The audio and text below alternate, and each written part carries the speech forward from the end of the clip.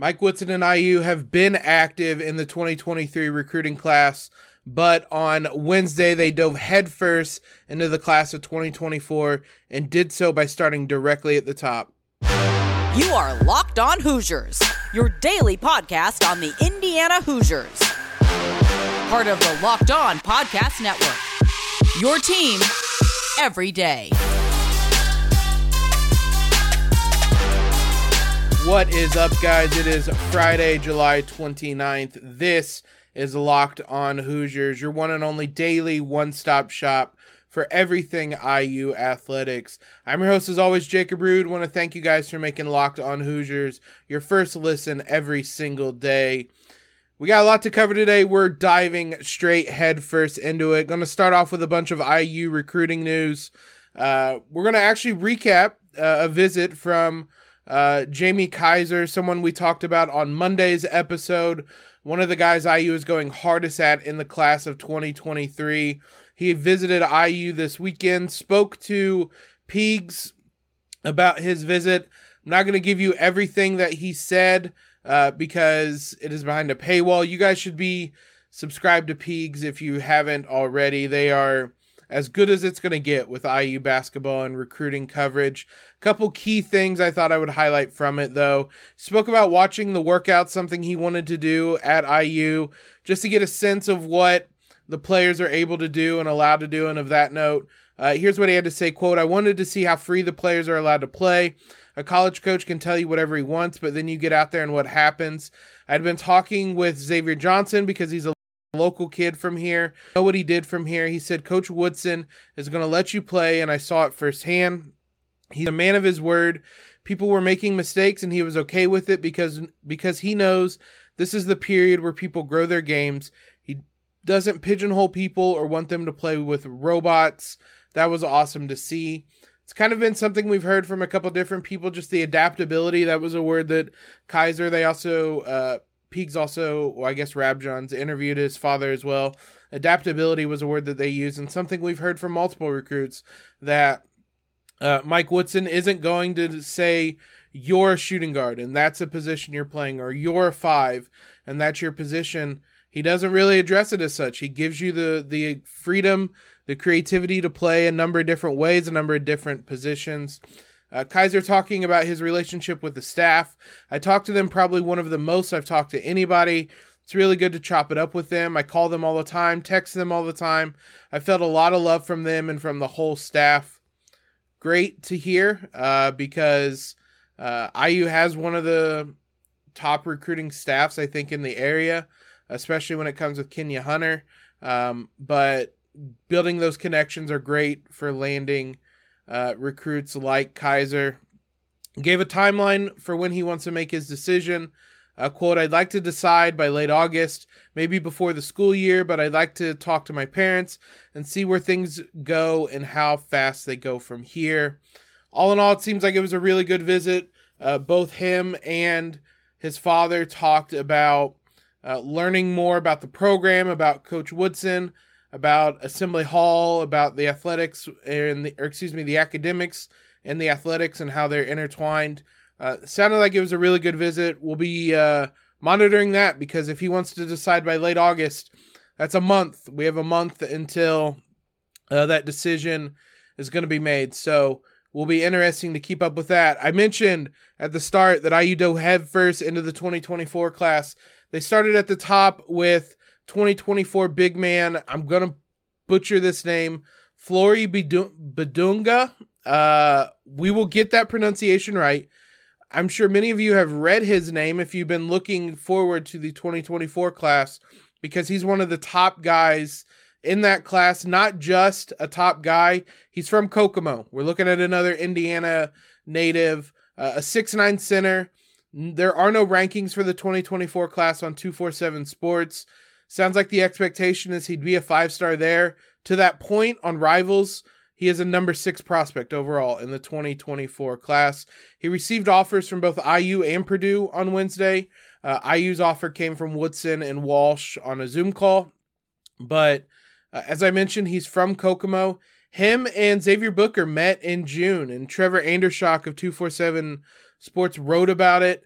The athleticism for Badunga, again, I promise I'll get that pronunciation right, but that led to him getting about 9 dunks in that game against Booker, who we know is one of the very best prospects in the 2023 class. This is from Andershot, quote, "He's ferocious at the rim, pops off the floor like few players in the country, does not score out of the paint, but his touch on half hook shots over defenders is soft. He showed that at Kokomo as a sophomore, did it against Booker too. That was something that sounds like he's still developing a post game, but very athletic, a lot of explosiveness, allows him to score around the rim. Interesting to see IU going after another big man, but how could you not when he's an Indiana native and sounds like he's as exciting as Badunga will be coming up in the next couple of seasons. A couple other 2024 recruits offered. Jesse McCulloch was offered by IU. He's a 6'9" forward/center from Cleveland, not ranked obviously on 247, not ranked on Rivals either. It doesn't mean a ton because guys can fly up and down rankings. So especially this far out doesn't mean a whole lot. Unless you're near the top of the top, there's going to be a lot of fluctuation in the rankings. Same with Caleb Williams, who was offered by IU, a 6'7" wing from Washington, D.C., not on Rivals rankings as well. But from what we've seen, I trust the eye of Mike Woodson, Kenya Hunter, Brian Walsh, all those guys on the IU recruiting staff. And they've spotted some hidden gems in the past, and so I trust their eye, certainly, when it comes to recruiting. We mentioned earlier in the week we were going to talk about Kevin Warren's comments at Media Day. We're going to dive into those over the next 2 segments. Before we do that, we missed today's sponsor of Locked On Hoosiers is BetOnline. BetOnline.net is the fastest and easiest way to check in on all your betting needs. Find your favorite sports and events at the #1 online source for odds, lines, and games. Find reviews and news of every league, including MLB, NFL, NBA, NHL, combat sports, esports, and even golf. BetOnline.net continues to be the top online resource for all your sports wagering information. From live in-game betting, scores, and podcasts, they have you covered. Head to BetOnline today and use your mobile device to learn more about the action happening today. BetOnline, where the game starts. I want to thank you guys again for making Locked On Hoosiers your first listen every single day. Be sure to subscribe to us over at YouTube, where we put these episodes up daily at 7 a.m. Before we dive really into Kevin Warren's larger comments overall, wanted to highlight something he talked about and something the IU football is doing with the George and Viola Taliaferro Fellowship. That's something the Big Ten created last year. It was to provide individuals who have not historically had access to collegiate conference office leadership positions with an opportunity to do so through the Big Ten. That was something that, like I said, they announced last year. At Media Day this year, they had 3 of former student athletes. There was a 4th one that was on the way. So 4 former student athletes were in attendance that are all going to work with Warren and the Big Ten through this fellowship. Obviously, George Taliaferro is a groundbreaker for IU football that has a statue outside the stadium and whatnot. And to that point, his number 44 jersey is going to be used to kind of honor his legacy. IU released a video kind of detailing this. You can't really retire jerseys anymore, or his number would probably be the first one retired. Just the size of rosters, you can't really retire them anymore. So IU decided to do it in a different way. They're going to honor his number 44 jersey by giving it out to a player. It can be on either side of the ball. Tom Allen talked about this at Media Day on Tuesday, but they're going to use that to honor Taliaferro's legacy. It's going to go to an upperclassman who they feel has done a great job of representing the program by being a great teammate, a loving teammate, a great leader, a great student. And linebacker Aaron Casey is the first recipient of this jersey. He'll wear it this upcoming season. So I thought it was a really cool way to honor his legacy in a way that obviously, like I said, if they had their choice, his number would be retired. I think it would be the very first one retired. They can't do that. I think this is a really cool way to honor his legacy while still kind of memorializing that number in a way. Let's look at what Kevin Warren had to say about a number of different topics. He started off very interestingly. The Big Ten is the only Power 5 conference to have every coach back this season, which some of them maybe shouldn't have been. Shout out to Scott Frost, but everybody is back this season, and to be the only one to do that, impressive. We'll see if that's the case after this season, but impressive, fun little nugget there. Media rights, obviously a big thing on the mind. A lot of people tried to get some insight onto the media rights deal. Kevin Warren offered very little, other than he was talking about Fox being there, said that there'll be new family members and our media partners soon. He said there's no target figure for the amount of money that they're looking for in their media rights deal. He emphasized creativity when it comes to the next media deal, and they're planning to deliver content kind of in a way that hasn't been delivered before, and just delivering types of content that hasn't been there before. To me, when he's talking about that creativity and just the way he was mentioning, he mentioned there being so many fans of the Big Ten across the country, across the globe, and people having access to that. All that to me screams a streaming deal. I'm starting to lean more and more towards somebody like an Apple or an Amazon, something along those lines, spending big to get this, to get the rights to this and be able to stream these games, which I would absolutely love. Just being able to stream the games, have them more easily available so that we aren't limited to the Big Ten Network. And if your game's not on there, you're out of luck. I would love to have the access be far greater. And if you land with an Amazon, if you land with an Apple or somebody of that vein, you're going to get that opportunity. So it sounds like that's where they're leaning.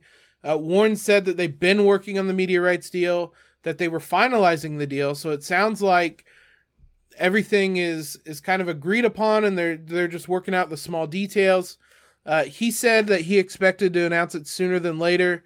The reporting since then is that it's going to be coming in the next few weeks. He wouldn't really comment on how much money that deal is going to be worth, either, like I said, in the big kind of the overall money or the amount of money each school is going to be able to bring back. He didn't really have anything to say in that front. This is going to be a massive deal, though. I think that's pretty clear. The number they were targeting pre-UCLA and USC was already massive. Adding them, he made a point to note that Los Angeles is the third biggest media market, and that now they are in New York, Chicago, and Los Angeles when it comes to media markets. There may not be a number that surprises me when this media deal comes out, because, like I said, it was already going to be record breaking before you add Los Angeles to the network, to the market. He mentioned that outside of the Midwest, the largest contingent of Big Ten alumni in the country is Los Angeles, which is not what I would have guessed. I don't know what I would have guessed. Maybe somewhere in Florida, maybe, honestly, I don't know. I don't think I would have guessed Los Angeles. So if these are the types of numbers they're coming to the table with, I think this number is going to be really, really big. $1.5, $2 billion. I don't know that UCLA and USC is worth enough to get it up to $2 billion, but I think we're pretty easily looking at about $1.5 billion or more for this TV deal. Astronomical numbers is what we're going to be dealing with. Hopefully that comes with just more access. And this is something I talked about on Locked On Big Ten in the past. This is more than just football and being able to stream those games. How many IU basketball, women's basketball games were on Big Ten Plus, kind of hidden from everybody? Get those games out there, not just IU. IU women's, Iowa women's. I mean, the Big Ten women's conference title race last year was insanity, and we couldn't watch the vast majority of the games because they were hidden behind, well, not hidden, but they were behind Big Ten Plus, which isn't the most convenient thing to watch. And if you're signing a media deal this big, I think you should be able to put those types of games out there. The Big Ten mentioned they're having a volleyball media day. More volleyball games need to be able to be streamed. More women's basketball, more men's basketball, more women's soccer, men's soccer, softball, tennis, whatever it is. When you're talking $1.5 billion, that it feels like it should not be hard to get those games and those events out where they are more easily accessible than putting them behind a paywall like Big Ten Plus. So we'll see if that's the case. More accessibility is a big thing that I would be looking for. I'm not in charge of negotiating these media rights deals. I could not possibly fathom negotiating a deal worth 1.5 or over $1 billion. So more power to them. Obviously, there was a lot of talk about UCLA, USC.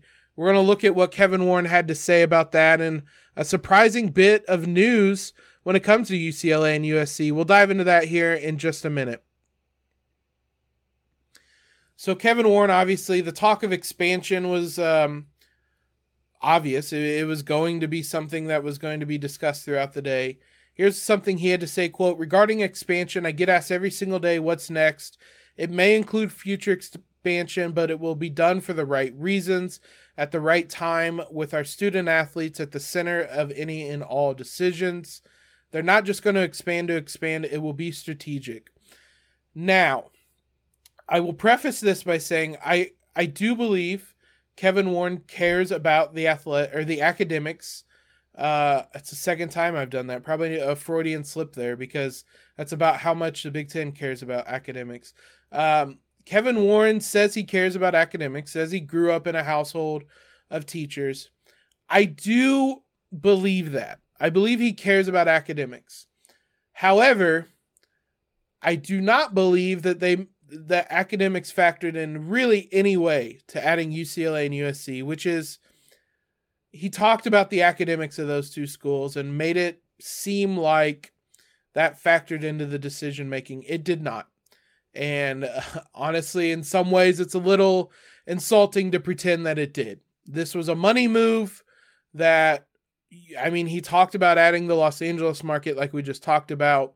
That was the motivations behind this. Sure, USC and UCLA are two great academic programs. That was an afterthought. I really earnestly do not believe they cared at all about the academics of those two schools when they were making that decision. It's a nice bonus, but that was not something that mattered to them when they were considering adding USC and UCLA. And to that note, though, both of those schools are going to come in and they will receive full shares as member of the conferences immediately. Now, why is that notable? Because Nebraska, Maryland, and Rutgers did not receive that luxury when they came in. They had to come in and kind of ramp up how much money they were getting each year. And it was over the course of 6 years for those those three schools, I should say, to get full shares of TV money and revenue and things of that note. Now, for Maryland, I believe, for example, there was some financial pitfalls that the Big Ten basically had to loan them money. That factored into it. Some stuff like that played into that, but still, that's a long ramping up period, 6 years, that none of those schools came in as full members right away. Now, none of those schools are USC and UCLA, who brought a lot more to the table in terms of bargaining power than any of those schools did. Probably not shocking that UCLA and USC are going to come in as full members, but it was notable, especially considering that's not what they've done in the past. They've had schools ramp up. I think what USC and UCLA is bringing to the table with their market is going to more than cover the the fact that other schools typically ramp up. There's going to be a lot of money made because of the Los Angeles market. We're going to learn how much. As I said, it was going to be over $1 billion. The difference from $1 billion to whatever the final number is, a large chunk of that is going to be solely from bringing in the Los Angeles market. Excitement for adding USC and UCLA was kind of the general vibe, not just from Kevin Warren, but from the coaches. And there were questions about the travel and whatnot from the coaches, who all kind of wrote it off and said it wouldn't be a big deal, which to them it won't be. It's going to be, and I've mentioned this before, I'm kind of beating a dead horse, but I think it can't be a point made enough. It's going to be the non-revenue sports that this is a much bigger deal for travel when it's a women or a softball game on a Tuesday or something. How do you rationalize USC and UCLA making cross-country flights to play those games? Or if it's soccer, or if it's basketball, or whatever it may be, it's going to be a lot harder to rationalize that. And that's where the idea of this having anything to do with academics really fell on deaf ears when it came to me. Kevin Warren said that they basically have 2 years to plan that stuff out. Didn't seem like they had much of a plan for how this was going to work in terms of scheduling and whatnot. And he said that they're going to spend the next 2 years ironing that out, which it is a long time, but maybe not great that they don't have a plan in place. But in a kind of on the other hand, maybe it's going to allow them to field ideas and brainstorm a little bit and figure out the best solution for this. Even the best solution isn't going to be a great solution, though, because there just isn't any way to get around the fact that LA and New Jersey, where Rutgers is at, are opposite coasts. Like that's going to be a problem that exists no matter what. So I appreciate the coaches saying that it won't impact them, the travel, and it probably won't to a great degree, but it's going to impact a lot of other programs. Last thing that was really interesting is Kevin Warren was pretty open to the idea of eventually down the line sharing revenue with student athletes as part of, there was discussion about NIL, which he is wholly in favor of. He said that there needed to be some legislating in general done to kind of iron out, make firmer guidelines and things of that note, which has been a general call for. There weren't really a lot of rules in place when NIL started, and we're seeing some of the good and the bad that comes along with that. But he mentioned creating this kind of student athlete leadership council, and one of the things he was open to discussing with them and listening to them about is sharing revenue with them down the line. Sounds great to say that. We'll see.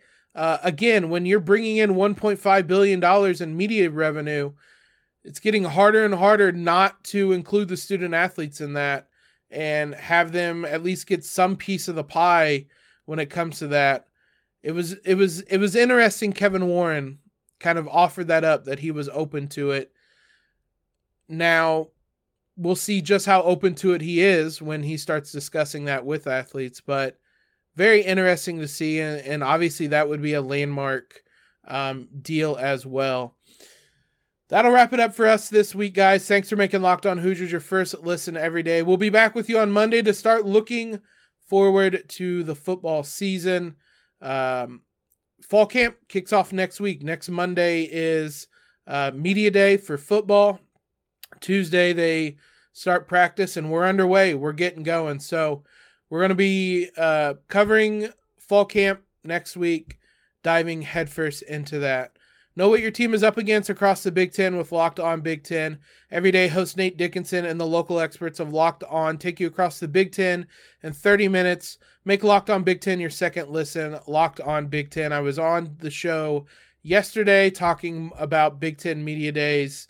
Couple of things we discussed here, other things we did not. So go give that your second listen today. Follow us on Twitter if you haven't already at @LO_Hoosiers. Subscribe to the podcast, leave a quick rating and review. But most importantly, guys, have a terrific Friday and a great weekend in LEO.